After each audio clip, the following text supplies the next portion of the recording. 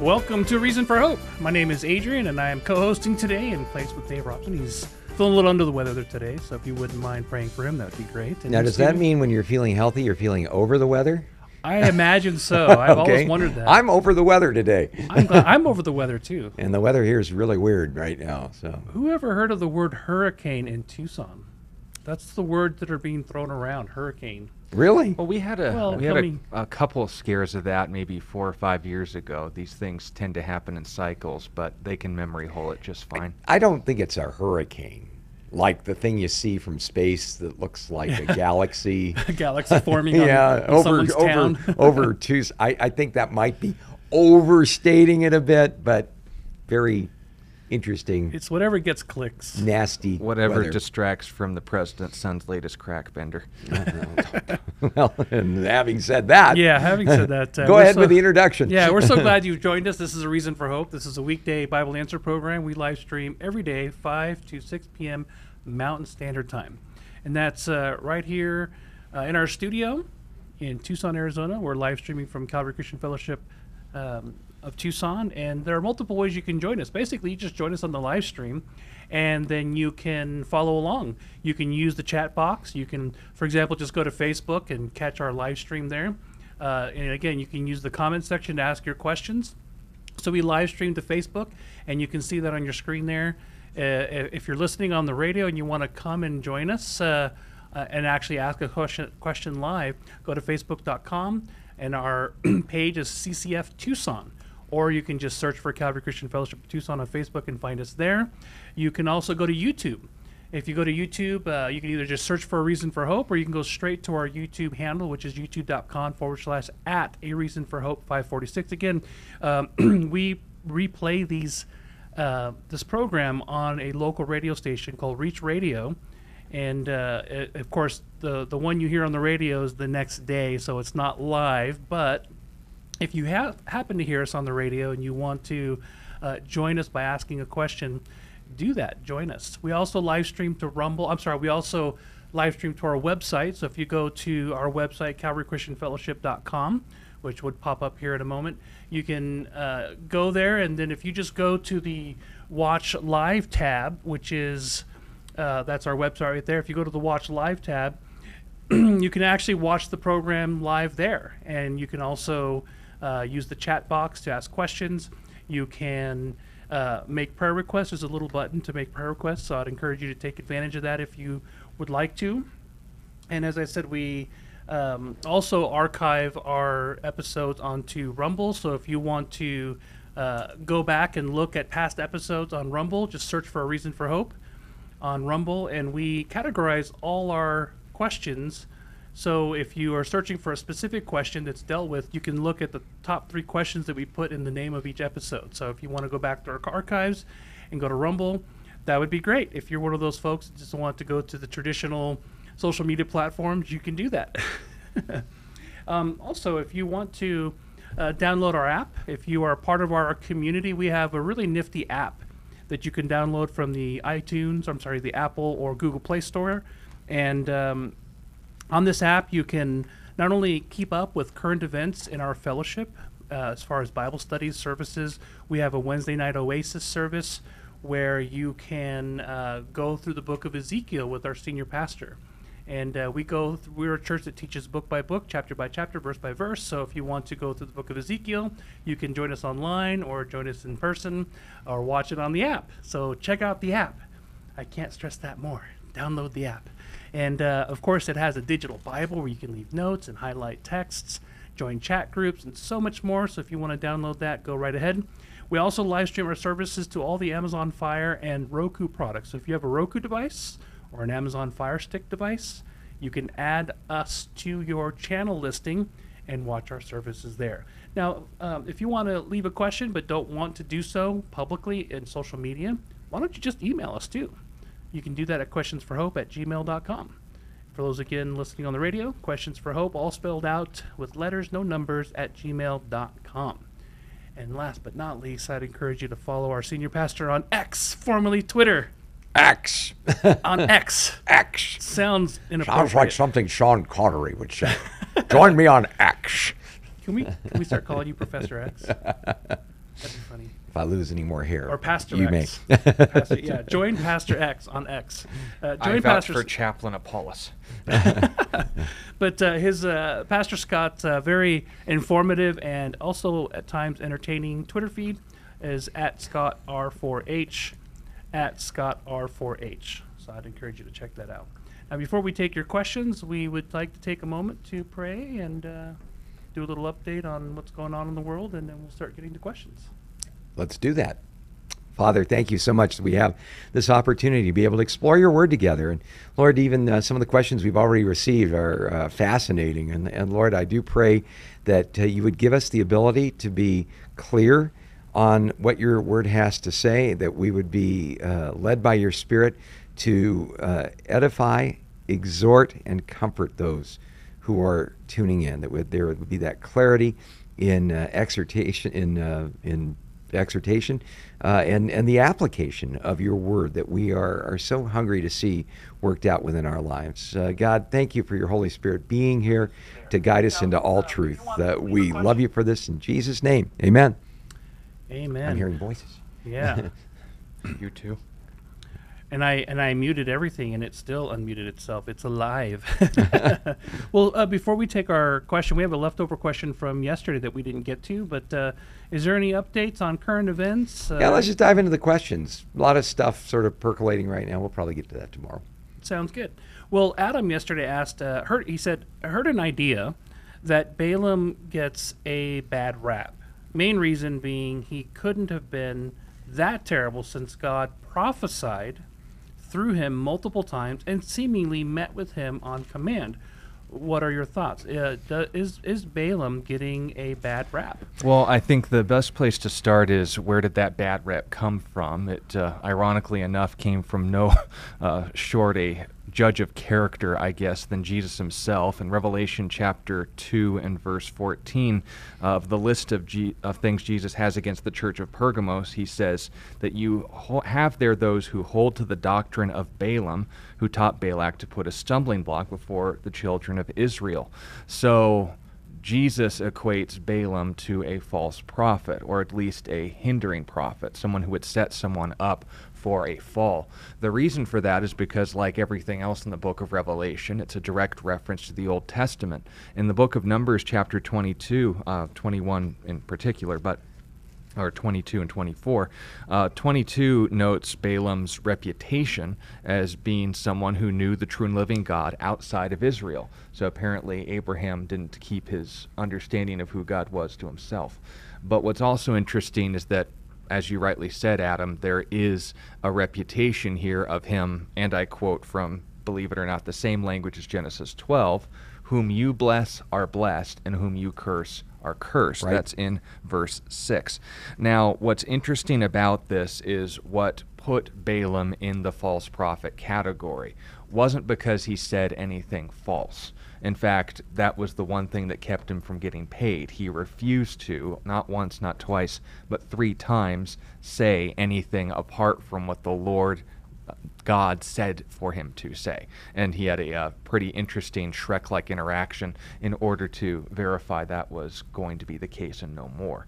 Now, when we're talking about Balaam's follow-through on this and the incident known as the Moabite excursion, there were women who came into the camp of Israel and stirred up relationships with the men, and in worshiping idols, that was specifically through the kind of thing that always gets an undisciplined man's attention, they were judged by God for something they knew would warrant the death penalty. Now, God knew where the smoking gun was, and it turns out that Balaam still wanted to get paid. Since he couldn't prophesy, speak in the name of God, a curse against Israel, he instead gave Balak, the king of Moab, advice. He said, instead, you can get them to curse themselves. What you got to do is, again, get these guys to engage with these idols. Their God will curse them for you, and everything will be in your favor. His concern was not that Israel was a threat to him, but he assumed, he imagined there was a possibility that Israel could one day invade his territories like they were with the Canaanites. And despite the fact that they had in writing the nations that they were going to attack and weren't, Balak took what we call preemptive war to heart, declared spiritual war on Israel, and God answered back by judging them. And it mentions specifically in that retaliation that it was because of Balaam's advice that thousands of people died. So through his manipulations, they were held responsible. But also the people who did the manipulating were held responsible. That's what's important too. So this is what I guess ties it back to the real crux of the question. The incident with Balaam, Jesus' review of his life as a false prophet, or at least not the kind of teacher you want at your church, the ones whose doctrines you don't want to embrace. Is it contrary when someone has a spiritual gift that they also have a absence of character? Does everyone who gets used by God automatically mean they have God's heart behind it? Well, I think the answer to that question is pretty simple. Jonah. Yeah. Here was a guy that, you read the book of Jonah, everybody always gravitates towards the whale, right? The large fish, and that's really what the book of Jonah is all about. Well, no, actually, the large fish was God's way of dealing with a prophet who certainly didn't share God's heart. He saw the Assyrians. God called him to preach to the capital of the Assyrian Empire. He saw the Assyrians rising in power. Israel was doing great at that time, by the way. They had a king named Jeroboam II, and they had expanded their territory almost to the same level that Solomon had during his particular empire. But Jonah, being a prophet of God, saw that materially everything was great, but spiritually horrible. Idolatry was just rampant in doing land office business. And Jonah put two and two together that the Assyrians rising were going to be God's instrument to judge northern Israel. So he didn't want to go. He didn't want to share with them. He didn't want to have anything good happen to them as a, good, I don't know if he had a make northern Israel great again hat on, but he was very patriotic and didn't want to see his northern kingdom go up in smoke. So the idea that God would communicate to him, go and preach against Nineveh and tell them they've got 40 days till they're overthrown. Same language used to describe Sodom and Gomorrah. He thought, man, that's great. let's nuke Nineveh till it glows and shoot it in the dark. That way this enemy of Israel is going to be dispatched. Well, God delivers Jonah back by whalegram when he tries to run away from this particular call. So he goes to Nineveh. What does he do? God said, tell him, yet 40 days and Nineveh will be overthrown. That's all he said, the bare minimum. And guess what happened? Nineveh repented. The people repented. When the people lead, the leaders will follow. The king repented, put on sackcloth and ashes, even commanded that cattle put on sackcloth and ashes to show God how sorry they were about their sins. Now, if you got Bessie the cow dressed up in sackcloth, you're pretty... And it says, when God saw they had turned from their wicked ways, he relented and didn't do it. And the rest of the book of Jonah is Jonah pouting, sitting on the hill above Nineveh, hoping that God was going to come around to his way of thinking. But the book of Jonah ends with an open-ended question. You had compassion on this provision of shade that I gave for you, and when it went away, you wanted to kill yourself. Shouldn't I have compassion on this great city Nineveh that have 120,000, the euphemism for children, as well as many cattle? Jonah, if you can't have compassion on the people, think about the waste of livestock. Do we ever know if Jonah came around to God's way of thinking? No. But God was waiting for Jonah to come around to his way of loving. So can somebody be used in a radical way by God, even though they don't share his heart? Absolutely. Jonah proves it. And can people with spiritual gifts still have an ongoing struggle with sin, even one that resulted in direct judgment from God? And the answer is absolutely. If we're going to do a modern example, and this is where people get kind of concerned about areas of study, Ravi Zacharias and the scandal involving his death, does that mean that we shouldn't listen to any of his lectures? Does that mean we can't read any of his books? Does that mean that everything that God did through him is now invalidated because he had this double life behind the scenes? Well, the answer is a resounding no. Balaam's words words are still in the Bible, including, by the way, his prophecy of the Messiah. Yeah. But truth from someone with less than moral character only shows that the God working through them is powerful. Likewise, if God wasn't working through Balaam, he'd be just as corrupt as any other pagan. But the reality is this: we all have a sin problem, we all have a sin solution. How much we take advantage of the latter is up to us. I like whether, that. Yeah, whether it interferes with the efficacy of our spiritual gifts or not doesn't mean that we didn't do a legitimate work of God, or rather, didn't mean God did a legitimate work through us. That's the key. So when people get concerned about, well, are you sure this guy was a false prophet? Because look at all the good he did. Look at Charles Templeton. Does that mean that those people aren't saved?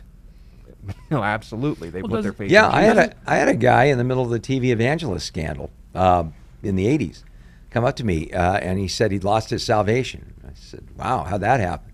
He said, well, I gave my life to Jesus at a Jimmy Swaggart rally, and now I find out that Jimmy Swaggart is living this double life and sleeping with prostitutes and all this other stuff, so I'm not saved. And I said to him, well, did you receive Jimmy Swaggart as your personal savior? And he went, no. And I said, even though Jimmy Swaggart is no one to model your life after, if he shared God's truth, faith comes by hearing and hearing by the word of God. You became a Christian, not because Jimmy Swaggart spoke to you, but because God spoke to you. And many of these individuals started the race with good intentions. They may even have genuine faith, but the limelight, the spotlight, the plant died, whatever it may be. Doesn't Paul address this? Doesn't he say that there are those who preach the word of God for sordid gain? And then he responds by saying, whether in pretense or in truth, Christ is proclaimed, and in this I rejoice. Yeah, Philippians chapter 1. Having said that, it is really, really crucial if you're going to get involved with any kind of ministry, right? There seems to be this trend nowadays because there's so many high-profile people being exposed. Ravi Zacharias, the Hillsong stuff, all of these different mega ministries seemingly having feet made out of clay, and they'll say, oh well, don't look at me. I'm just a fallen, sinful man. You're kind of at fault for putting me up on this pedestal. Well, yeah, but the guy got up on the pedestal in the first place. We're told, let not many of you become teachers, James says, for as such you'll incur a stricter judgment. God loves his flock and cares deeply for them. And when people in leadership start playing fast and loose with the truth, maybe start believing their own PR or start believing that the rules don't apply to me, or, in the case of one guy being able to tell a woman, David had lots of concubines, so you can sleep with me and it's no problem. The bottom line is God takes that really, really seriously. And I think anybody that's going to be involved in any kind of Christian leadership role, and this applies to someone that is teaching, a small Sunday school class, a business brunch Bible study, a pastor, an individual that's on the radio, someone that has a podcast, even somebody who shares their takes, say, on tweets on X, that platform there. Always reminds me of Sean Connery. Anyway, anybody that does that sort of thing should have as their desire not to allow their life to discredit the message that they're sharing. I love what 1 Timothy chapter 4 and verse 12 says. Let no one despise your youth, but be an example to the believers in word, in conduct, in love, in spirit, in faith, in purity. Boy, that last line's pretty powerful, isn't it? What we should do is not set ourselves up to have people look at us instead of Christ, but to have people see the difference that Jesus makes within our lives and then point them to Christ. But be an example to others, not an excuse to discredit the whole Christian message. Right. I don't see any questions coming up right away, so I actually want to give you a bit of a layup. You mentioned on the message yesterday that in Ezekiel chapter 31, there was a reference to a tree being cut down, and picture of Egypt, of course, but that it was a interesting, not only parallel, but outright reference to a parable that Jesus gave about the mustard seed tree. You said during the message that you just didn't have the time to go into more detail, but you wanted to. I did. Could you? Could I? Well, that is kind of a layup.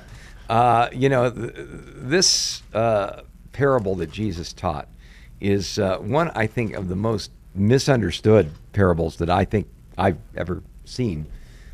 Chuck Smith always used to say that a Bible college teacher of his said that no pastor should attempt to teach the parables of the kingdom in Matthew 13 until they've been in ministry. How long? Like 30 years? Yeah, about something like that. I don't qualify. Yeah. So suffice it to say, when you get into the parables, you're getting into some pretty deep spiritual water. And the parable of the mustard seed, I think, is a great example of this. This is found in Matthew 13 and verse 31. It says, "Another parable he put forth to them, saying, The kingdom of God is like a mustard seed, which a man took and sowed in his field, which indeed is the least of all seeds, but when it is grown is greater than the herbs and becomes a tree. So the birds of the air come and nest in its branches." Now, this is a pretty fascinating parable, and it always puzzled me because I grew up in Southern California where you've got mustard plants that grow every spring. They cover the hillsides. And the thing about mustard seeds and mustard plants are this: they don't grow to the size of trees. They grow to be about 6 to 8 feet high. They're bright yellow when they first bloom in the spring.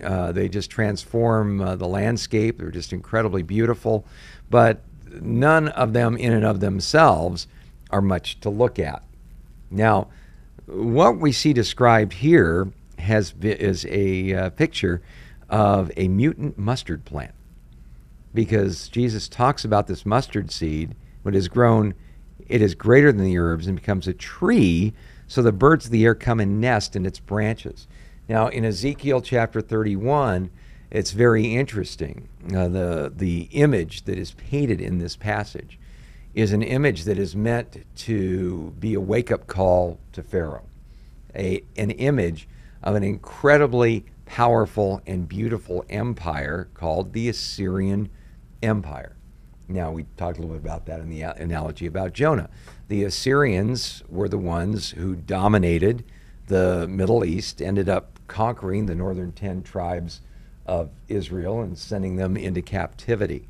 Sennacherib and these famous Sargon, these individuals that we see, whose images are still preserved in archaeology and architecture and so forth. You go to the British Museum, you can read all about Sargon II's conquests and so on. Yeah, and the point that Ezekiel was emphasizing was every excuse that the Pharaoh would have to think, I won't be judged by God, I won't be taken over by Babylon. Assyria could brag, and yet they were the first to fall. Yeah, and they were beautiful, they were spectacular, God had planted them, God had blessed them, and what God was saying to the Pharaoh of Egypt is this: don't get cocky because it's going to get rocky. This happened to Syria, and Syria was one of the most outstanding empires the world had ever seen as far as its dominance goes and all of this. The Egyptians were probably saying, well, but we've been around for 2,000 years and we built the pyramids, and so, that's not going to happen to us. But God said, look, learn a lesson by looking at what happened to Assyria. They had everything going for them, and I chopped them down. They're nowhere now. They've been exterminated. The Babylonians came in and wiped them out. Well, the same thing's going to happen to you. And the interesting thing about this incredible picture of Assyria being like a plant that was so lush and so beautiful, God said it was more spectacular than the trees of Eden. This image of this empire, and God specifically says it's the Assyrian Empire, is He makes the statement that the birds of the air and the beasts of the field came to nest in its branches. Said the same thing about King Nebuchadnezzar in Daniel chapter 4. So when we see this picture in Matthew I've seen very well-meaning people say, well, the kingdom of heaven is like a mustard seed, and it's going to be so wonderful, it's going to have a worldwide impact. That's what the mustard seed's all about. But when you take a look at the parable that preceded the parable of the mustard seed, what was it? Leaven. No, the parable of the wheat and the tares. Leaven was after. Yeah. But all bad pictures. Yeah. So what was the picture of the wheat and the tares all about? Well, Jesus said the kingdom of heaven is like a man who sowed good seed in his field, but while men slept, his enemy came and sowed tares, which was a noxious weed called darnel. Looks just like wheat till it's full grown, doesn't produce any grain. Can't tell the difference till it's full grown. That's what a tare is all about. So some enemy wanted to terrorize this guy by sowing in these tares among the wheat. And the problem with tares is they take up the good soil. They take up the moisture. They don't allow the wheat to be able to grow to its fullest potential. It says, but when the grain had sprouted and produced a crop, the tares also appeared. So the servants of the owner came and said to him, Sir, did you not sow good seed in the field? How then does it have tares? He said, an enemy has done this. The servant said to him, do you want us then to go and gather them up? But he said, no, lest while you gather up the tares, you also uproot the wheat with them.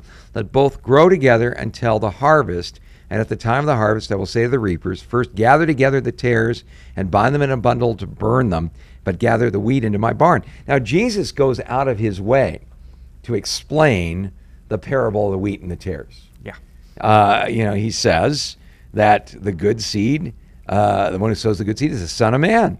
The field's the world. The good seeds are the sons of the kingdom, but the tares are the sons of the wicked one. The enemy who sowed them is the devil.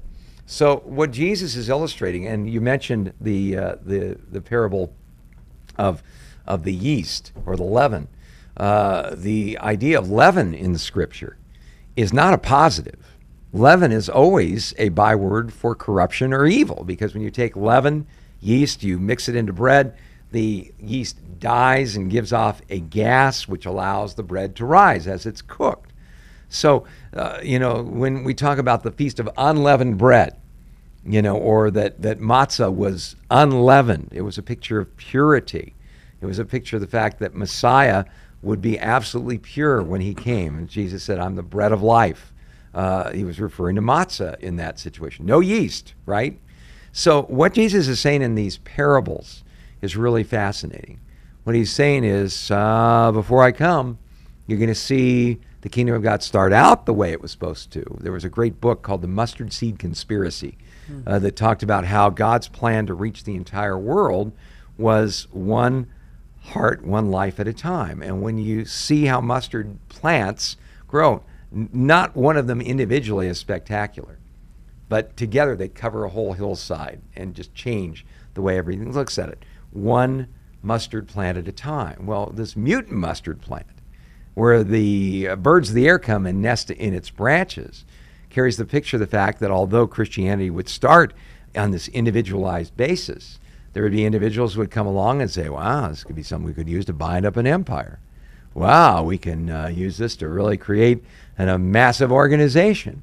The story is told about Thomas Aquinas being given a tour of the Vatican by the Pope of his day. And the Pope of his day said, well, Thomas, look at all of these treasures and these works of art. We can no longer say, silver and gold have I none. And Thomas Aquinas said, yes, but we can no longer say, stand up and walk either. And so, when we see, mega ministries get going, and then the leaders of these mega ministries stumble and fall, shouldn't really surprise us. Big is not necessarily best. Not that God can't use a large ministry to reach and touch a lot of people, but we have to be very, very careful, because along with this comes what's called the 3-generation rule.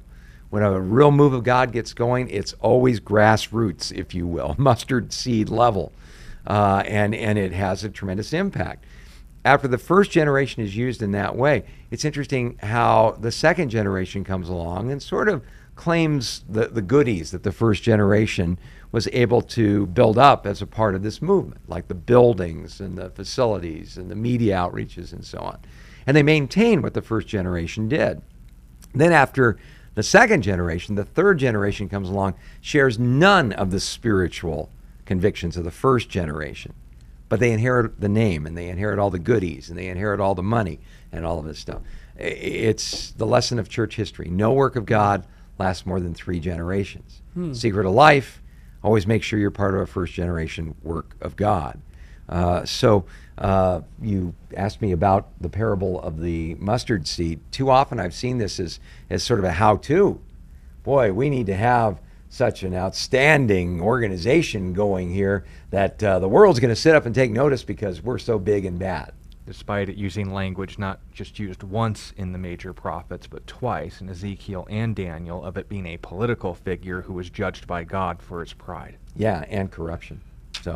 So they would have understood that. We look at it, if we don't have a Old Testament history, or at least glance at it, we would miss it, and we would think it's a positive, but it's actually a negative. Well, and even when it's sandwiched between 2 pictures of evil. Well, and I hope I don't pull a muscle jumping up in my soapbox here, but there are major evangelical spokesmen with far-reaching ministries who say things like, you've got to unhitch your New Testament faith from the Old Testament.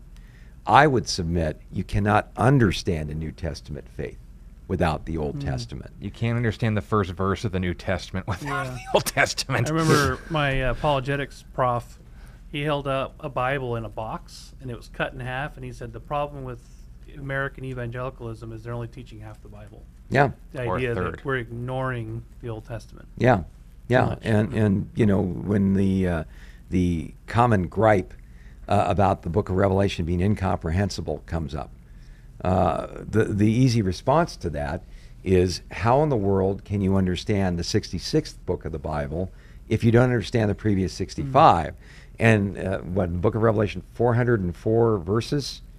How many Old Testament quotations and allusions are there in the book of Revelation? At least 300. At least. So if you don't understand these things, well, no wonder the message is going to be a mystery to you. The thing I love about the book of Revelation is that every passage you find in it is either explained in the book of Revelation, has been explained in the book of Revelation, is about to be explained in the book of Revelation, and all of the symbols and images that we find in there that are not explained are explained in the Old Testament. So you want to understand where we're going, you've got to look at the Bible as a whole. All 66 books, equally divinely inspired. When Paul said to Timothy, all Scripture is inspired by God and is profitable for teaching, for reproof, for correction, for training in righteousness, that the man of God may be adequate, equipped for every good work. When he used that word Scripture, what was he referring to? The Old Testament. First 39 books of the Bible. Now, again, Paul's writings were called Scripture by Simon Peter. The eyewitness accounts of the life of Jesus, obviously, they're on a level with the Old Testament because they check out, they verify each other. But boy, to say, you should never wander farther south of that Matthew-Malachi line because you're just going to get confused. Hey, get a study Bible. Get the Word for Today Study Bible, for instance, by Chuck Smith. Really super easy to follow along with. Don't have to be a PhD in theology to be able to do that. Go through, like, for instance, we offer, our verse-by-verse teaching through the Word of God online. But if you really just want to get a grasp on the Old Testament, 2 resources I'd highly recommend.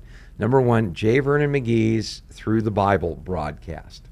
You can go online at throughthebible.org. Still up there. You can go through the Bible in 5 years, my beloved. Why 5 years? It's a long book. No, but it won't take you 5 years because 5 years was based on half-hour radio programs. You can take in as much as you want. The other one resource I'd recommend is Chuck Smith's C3000 series, where he goes through the entire Bible verse by verse, and very easy to listen to. Sean and I have listened to some of the books while we've been traveling on I-10 between here and California. Great way to make the time going by. But you're going to get that overview, and if you don't have that overview, you're going to end up being confused. You're not going to understand these things or misinterpret these things or listen to some guy with the tweed jacket and the elbow patches puffing on a pipe saying, well, you know that the parable of the mustard seed is the gospel is going to impact the whole world in a great and tremendous way. Well, is the gospel going to go to the whole world? Yeah. Is it going to have a worldwide impact? Yeah. That's not what's being taught there. Speaking of that, I screenshotted an X post, a tweet, just for you, and this is the perfect moment to share it because it goes along with what you just said. Okay. It was an advertisement for Israel Institute of Biblical Studies. And it says, you might read your Bible religiously to the point where verses have become etched in your memory and are easily recited from the heart. But until you read your Bible in Hebrew, you won't be able to unlock the secrets of its meaning. Oh, boy. Join our Biblical Hebrew course today. Red flag. Red flag. I had to say that there's going to be a moment where we're going to talk about Bible study, and I'm gonna share this screenshot. I thought that was a good moment. That's a stretch to say that if you don't have a handle of the original language, you can't understand the Old Testament. Well, that's a lie if we're just talking about communication. Now, it helps in, say, debate if someone's going to say, well, the Hebrew says, and they don't know what they're talking about, but they can hide behind that barrier. It's easy to break it down if you know the language. There's some nuance in communication that can be delivered through understanding some of the ways that the Hebrew language expresses certain things, maybe even helps with some of the quote-unquote Bible contradictions when you see, for example, the discrepancy between Solomon having such and such a number of stables and others is literally like the bottom third half of the line and then an X that would look like in the English language, making the difference between the numbers. You can see how the typo happened. But when it comes to understanding any passage of the Bible in its proper context, you study the languages. I'm still learning my Greek.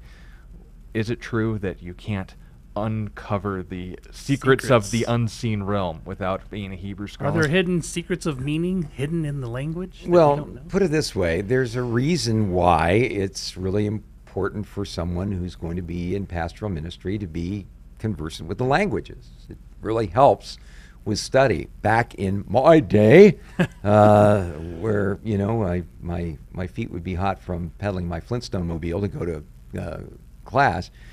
You got to watch out for those dinosaurs too.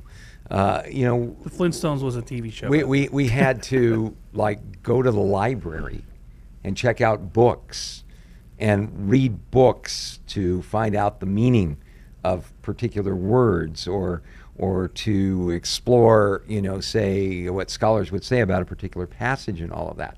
No more. It's all right here. You can go online and go to reputable source like, for instance, BibleHub.com. I think is a great resource. And you can do work in the original languages. They have not just, like a parallel version of the Hebrew and the English, so you can see how the passage is laid out.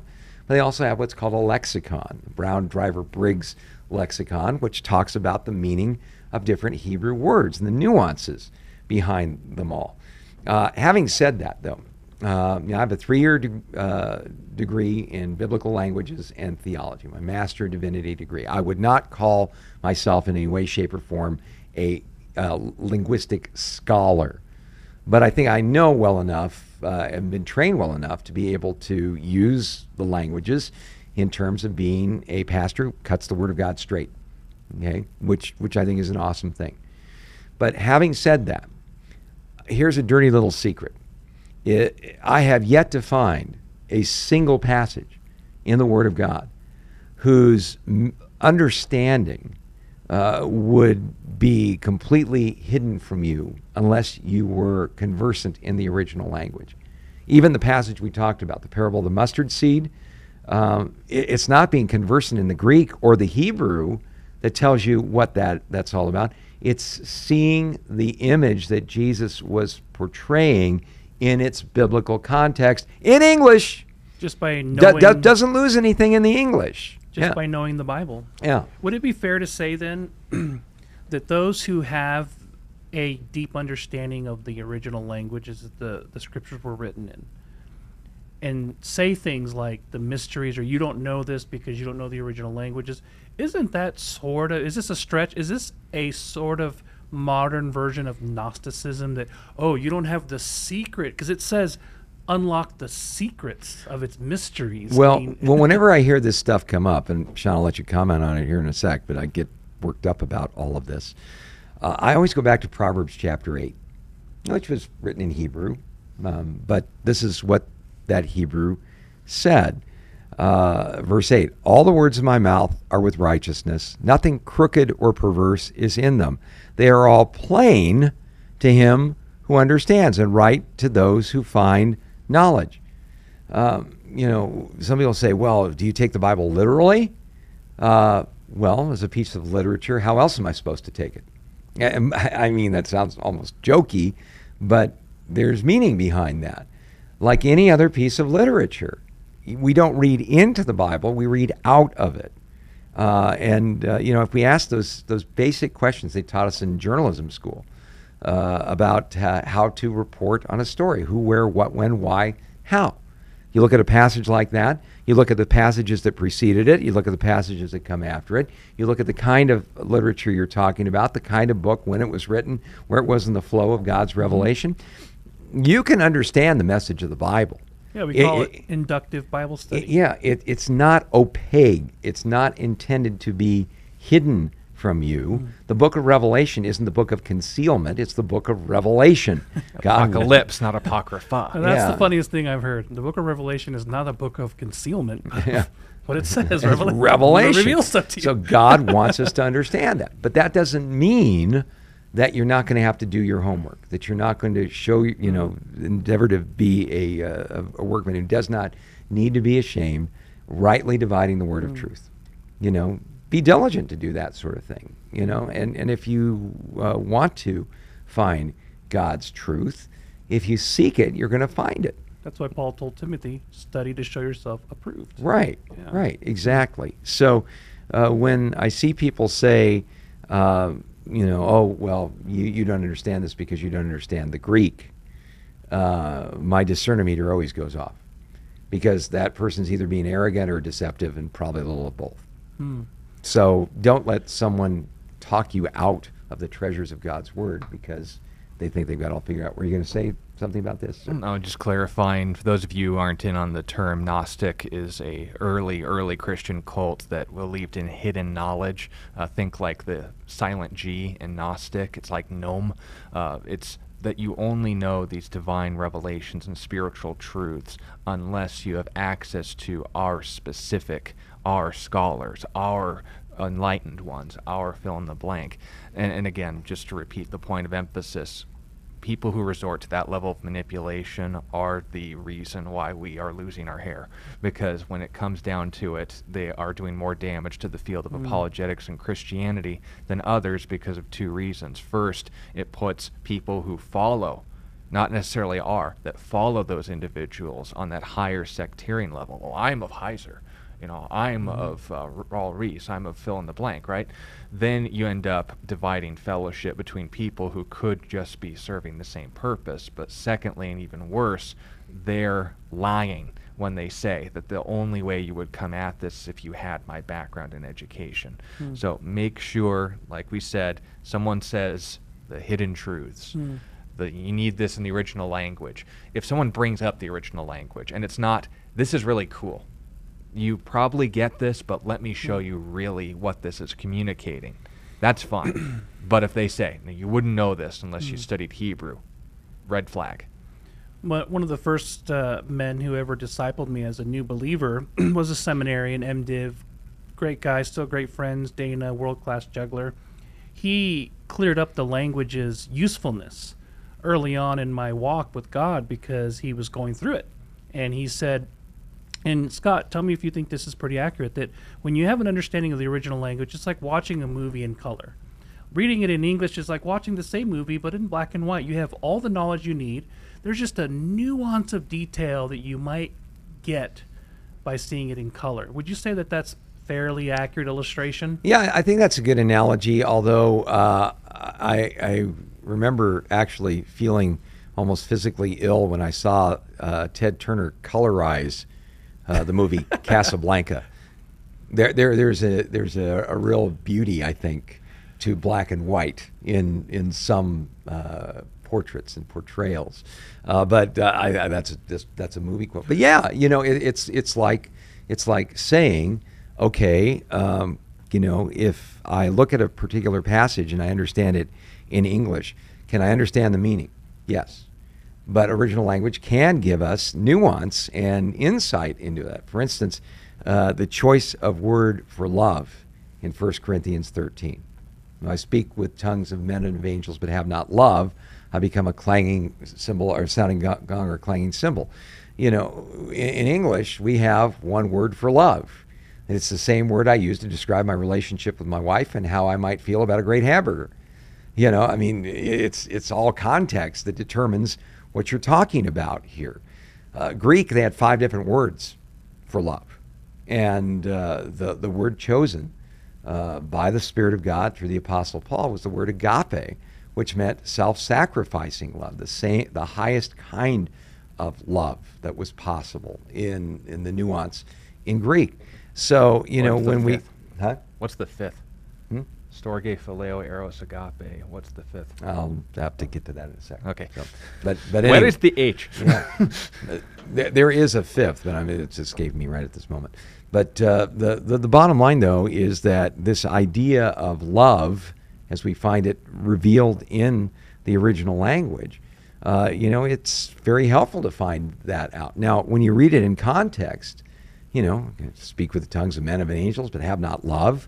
I'm a sounding brass or clanging cymbal, though I have the gift of prophecy, understand all mysteries, have a faith whereby I might move mountains, but have not love. I'm nothing.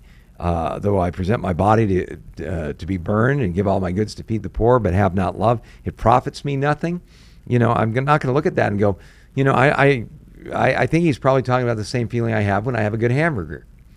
He's talking about a different kind of love than the average love that rolls down the street. Someone look at that, well, obviously that's God's love.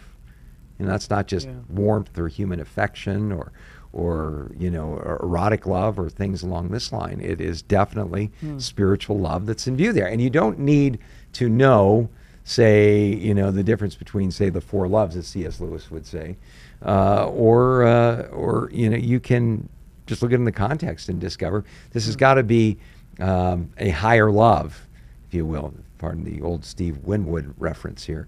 Didn't Jesus use different words for love when he asked Peter, "Do you love me?" And he asked him the same question over and over again. Is there... That's a little bit too much read into. The first guy that pointed that out was a well-intended, albeit bishop, but the point of emphasis that Peter kept using the term phileo, I like you a lot, and Jesus using agape and then changing to phileo as if he lessened his love to where Peter was at. It makes for a good sermon point, but the emphasis of the passage was that Jesus was denied by Peter 3 times, he was restored by Peter 3 times. I think the plain meaning is in the numbers, not in the letters. Yeah. But there was a nuance there, I think, that is acceptable. Peter's just feeling so beat down and humbled at this point, to say to Jesus, yeah, I love you back with the same kind of love. I think that's a little above my pay grade. I'll see. I have affection for you, but whether the nuance of the language there and is the key. The thing is, Jesus' message to him didn't change. Feed my sheep, tend my lambs. Yeah. Well, he used a different word for sheep and lambs here in the translation. I guess we could pick that apart. No, it's just you get the point. It is interesting, though, if Jesus says, "Do you agape me?" and he goes, "I phileo you." He's like, "All right, good enough. Feed my sheep." Yeah. Do you agape me? Well, I phileo you, but well then tend to my lambs. If you really do, I think there is kind of an interesting, like you said, Sean, a sermon point there. Well, I think it says he was troubled because he asked him the 3rd time. It didn't say he was troubled because of the nuance of the word that he chose. Mm-hmm. And I think he was troubled because it was all coming back to him. The 3 denials, Jesus giving him the opportunity to reaffirm his love 3 times. Necessary but painful ground that Peter had to tread through. It'd be interesting to do a word study on the first century Jewish usage of the word agape? Like, when would they use it, and what would it mean to them, as opposed to how he would have used it? Yeah. Really interesting. But Yeah. well, we have a good question from Rob the Truth. How should I respond to someone who accuses Israel of violence against Palestine? Saw someone accuse Israel of occupying Palestine and make a comparison to the Nazis. Yeah, don't they always? When it comes to any statement that you hear, first of all, on the internet, but also especially in this generation about Israel, it doesn't mean that they're sinless, but 9 times out of 8, they're probably lying. Now, the reason I say that isn't because I'm rabidly pro-Israel. It's because every single time they come up with a story, they aren't even creative anymore about them trying to cover up the truth or demonize the Hebrew people. For example, this is an article on the BBC, believe it or not, that took place just 6 days ago. The BBC reported, quote, on Friday, armed Jewish settlers attacked a Palestinian village where a young Palestinian man was shot dead. And then it goes on to note, on Friday night, extremist settlers went on a rampage in a Palestinian village in the West Bank, killing a 19-year-old man. Israeli police say 2 settlers have been arrested. So here, you're just reading the BBC, we would conclude what? That there was a outright terrorist attack by the IDF, or at least by Israeli citizens, on Palestinians just minding their own business. Only problem with that, actually 3 problems with that, is the Palestinians that were shot were going on a knife stabbing spree. They were in Israeli territory, and they were attacking Israeli citizens, not just Hebrews, but Arabs as well. Now, the IDF defending their nation is pretty much the trend that you see whenever these reports of violence come out, that they defend themselves after a terrorist attack. They show videotapes of the dead bodies after the failed terrorist attack, like the other 5,000 they've tried, and then they report, see what those horrible Jews did, they're fighting back. That's usually where this ends up. Now, there have been incidents where the Israelis definitely overstepped their bounds. We don't say that they're infallible, but when those reports come up, just like anything that you hear in the name of God on this program, check it out, because again, like I said, more often than not, it's an outright lie, if not just a distortion or hiding of the truth. The fact of the matter is, we are going to see this more and more because, as was prophesied, the nation of Israel in the last days is going to be a pot of stumbling and drunkenness, literally. It's going to remove rationality from the nations that try to take hold of it. And while there is a blessing for those who bless Israel, universally we're going to find more and more that the nations will be cursed as a result of them cursing Israel. We not only see our elected representatives, but also those individually buying into this rhetoric, and we need to make sure not is said among us. When we're also told about these sort of incidents, it's important to note that just because something is done by Israel, it doesn't discount the fact that they are in a situation that is predicated on fraud and persecution founded in the Islamic religion. For example, when we're talking about the Palestinian people group, they're not a people group. They never existed as a people group distinct or exclusive to the territory we know as Israel, because of them having some sort of historical ownership to it. It was a territory that passed many hands throughout the ages, both Islamic, Greek, and not. But what's interesting about it is the term Palestinian as an ethnicity didn't exist until it was drafted by the KGB in Moscow, when the most prominent, Yasser Arafat, I believe his name was, had his birth certificate drafted when he was 40.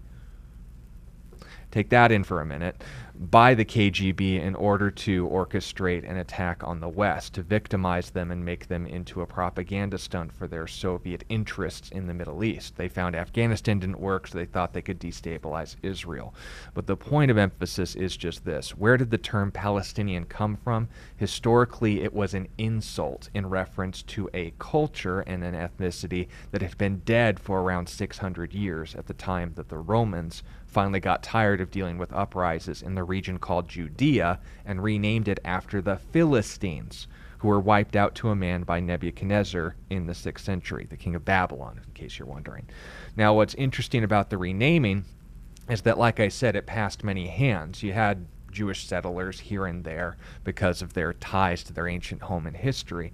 But when the Arabs, I don't say Muslims, I say Arabs, took it over in the mid-6th century, there's no record or reference to this being an exclusively ethnic people group or location that was inhabited by Arabs. There were Greeks, there were Romans, there were Hebrews, there were a lot of different people groups in this area because of either religious or cultural significance. There's also an important thing to note that when the Muslims took it over eventually under their banner, it also exchanged hands from the Ottomans, the Umayyad Caliphates, and plenty of others throughout the centuries. Islam's not a unified dynasty as many of them would like us to believe. So the point needs to be understood there, Rob. If you have a love for the truth, like your username says, check out whenever an accusation is made against Israel, because there's a literal spiritual investment in this world to demonize the Jewish people for one reason: God loves them. And two reasons for the demonization of Israel is the fact that God used them to bring the Messiah into this world. The enemy hates them, and those that share his heart hate them as well. Don't let that be said of you. Yeah, Israel's had a very interesting history. Became a sovereign nation in 1948, largely because of the bad conscience the nations had as a result of the Holocaust. There was movement in this direction, but there was obvious resistance because of the feelings of the Arabs around them. Well, when the United Nations officially acknowledged Israel's existence, Israel's neighbors attacked it, seeking to destroy it. This was the War of 1948 that not a lot of people hear about. Well, again, Israel defeated the armies of Egypt, Syria, Jordan, and Iraq during that particular war. Then, after the fighting ended, Israel stayed within the borders the UN set for them until 1967, when Egypt and Syria and Jordan and Iraq attacked again with help from other Arab nations. This was the Six-Day War. Israel again defeated these attackers. After this conflict, Israel seized control of the West Bank, as it is called, the West Bank of the Jordan River, that is west from Jordan, that used to control that piece of territory, and East Jerusalem. The Sinai Peninsula and Gaza, they took from Egypt, the Golan Heights from Syria. Ever since then, Israel has been offering to the Arabs around them land for peace. The reason that Gaza has turned into a staging ground for missile attacks on Israel is because Israel gave it back to the Palestinians to have as part of their homeland. So, when someone says that Israel are the bad guys and so on, I think it comes down to this. If Israel were to lay down, or if the Arabs were to lay down their weapons in the Middle East, there'd be peace. If Israel laid down their weapons, there'd be no Israel.